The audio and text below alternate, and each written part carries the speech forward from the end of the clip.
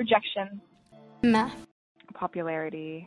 Well, I feel like looks is a big thing. School can be really stressful. My grades were plummeting and my friends weren't talking to me. And it's heartbreaking, and they don't care. I felt like I needed to get that 4.0. I felt like I needed to get my double pirouette. I don't know. It's kind of confusing. My 10-year-old daughter. 15. And I'm 12. Should we put them in order? Yeah. This one's for the girls. A podcast dedicated to telling the story of a young girl's journey to finding herself. My name is Kat Harris. I'm a 23-year-old journalist with a passion for helping women to succeed. School can be really stressful. It goes on and on. You have so much work, and on top of that, you've got all this drama going on. That's Hallie, a 12-year-old from Fairfield, Maine. She's my younger cousin, and I chose to interview her because I knew she had confidence. I wanted to find out why. Hallie's in the middle of what Erik Erikson calls identity versus role confusion, an important stage in psychosocial development. Erik Erikson was a leading psychologist in the field of human development, and his research led to a series of groundbreaking improvements in the world of mental health and psychology.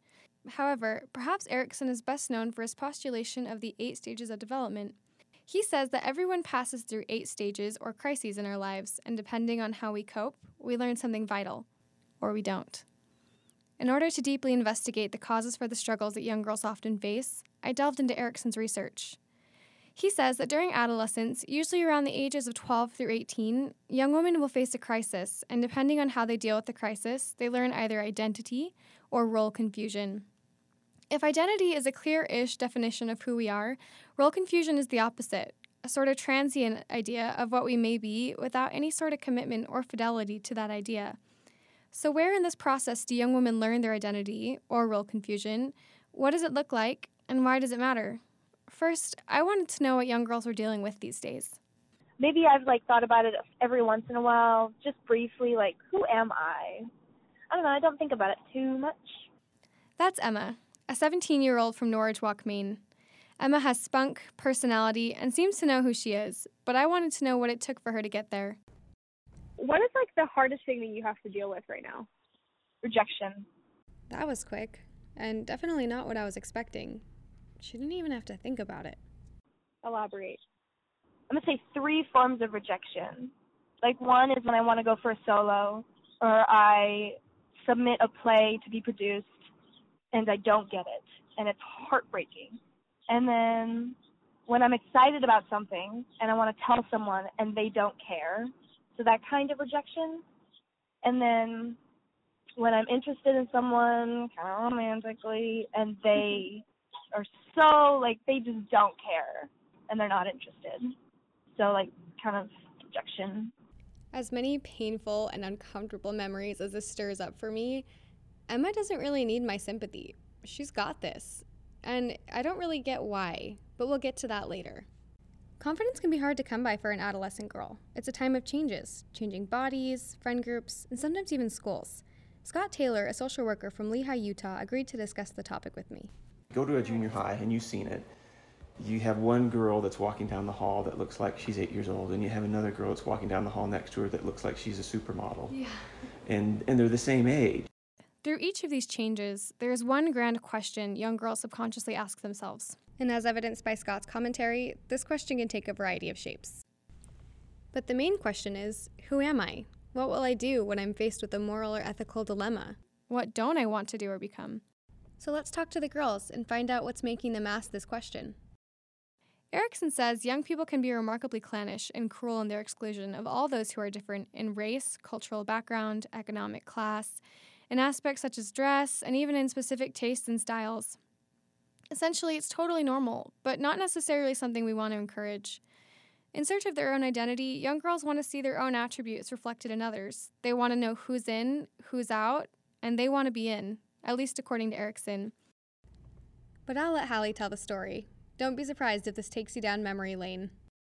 A lot of girls were just gossiping about her a lot and saying, mean things. Hallie tells the story of a time when she experienced just how cruel adolescent girls can be. She decided to do something about it. I told them that they were being, just as mean as she's ever been to them because they were gossiping about her. And then I went over and just started hanging out with her, and she was pretty cool. That's awesome. Was it scary for you to do that? A little bit, but worth it. Hallie's decision to stand up for a girl she saw in need made her feel good, and not only because she made a new friend. Erickson says that the positive reward for this behavior is likely to solidify in Hallie's mind that she's someone who's helpful to others, even when it comes at her own expense.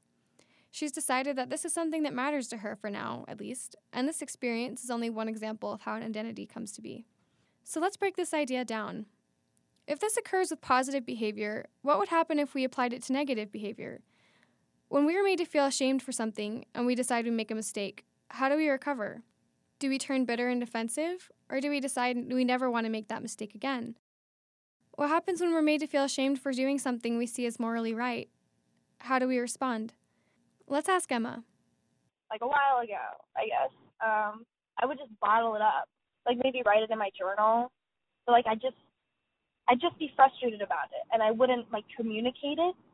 And so recently I've been like writing down my frustrations in like a notebook and turning them into like songs and lyrics and turning them into what I love. Emma tries to turn her negative feelings into music. She's decided it's a healthy way for her to deal with stress and emotion. But she also struggles with what this says about her.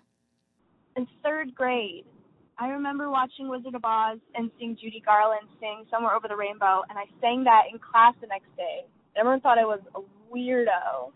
And I just remember, like, ever since then, I'd wanted to be a singer. Emma loves the performing arts, and she's actually really good at it. I witnessed it. But right now, she's learning how to integrate her confidence into her identity without seeming full of herself.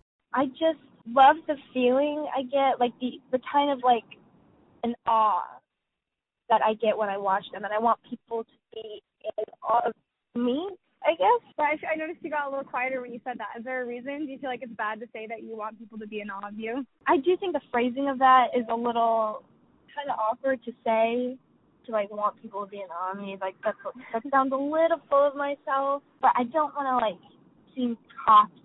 Yeah. But I think that there's something to that. You know, I think sometimes we're made to feel like we can't have confidence, you know, without being cocky. Do you ever feel that way?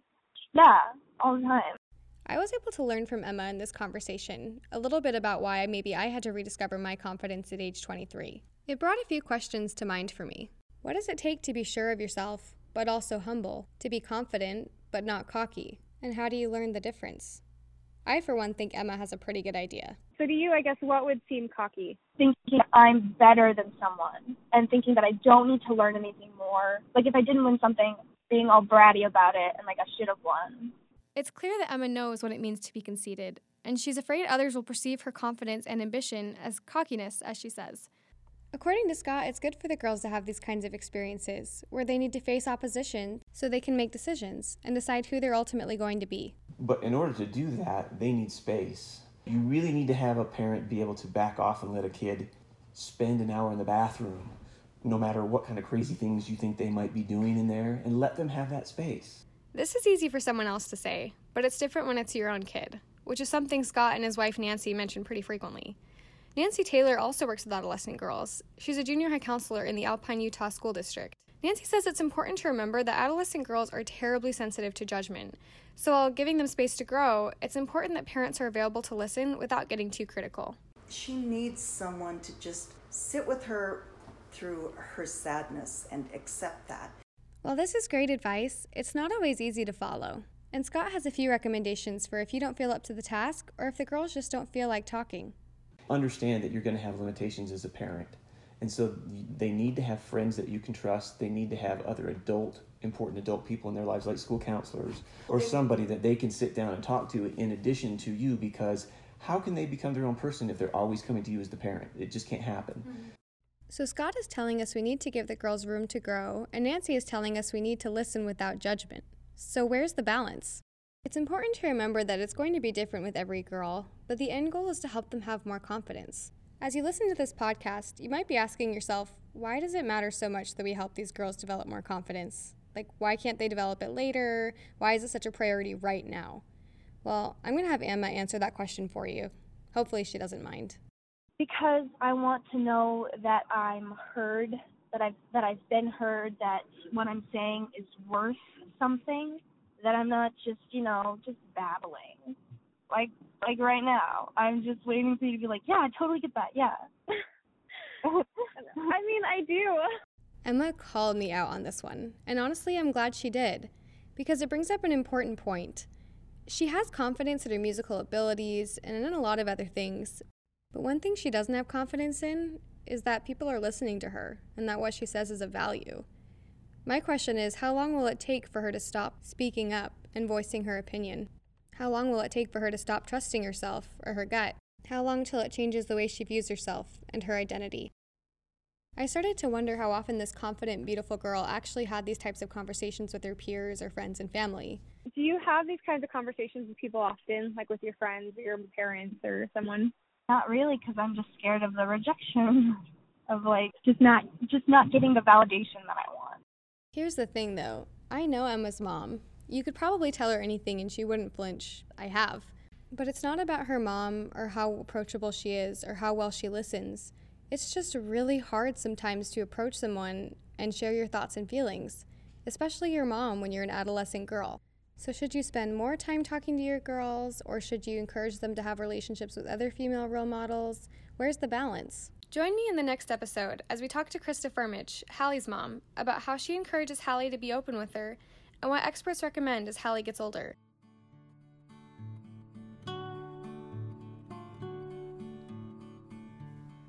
This podcast was created as an academic project using the recording facilities at Brigham Young University. Uncopyrighted music was curated by Chris Hagen and Gunnar Olson. Special thanks to faculty advisor Quint Randall and the many family members, friends, and professional contacts who dedicated their time and efforts to helping me produce This One's for the Girls.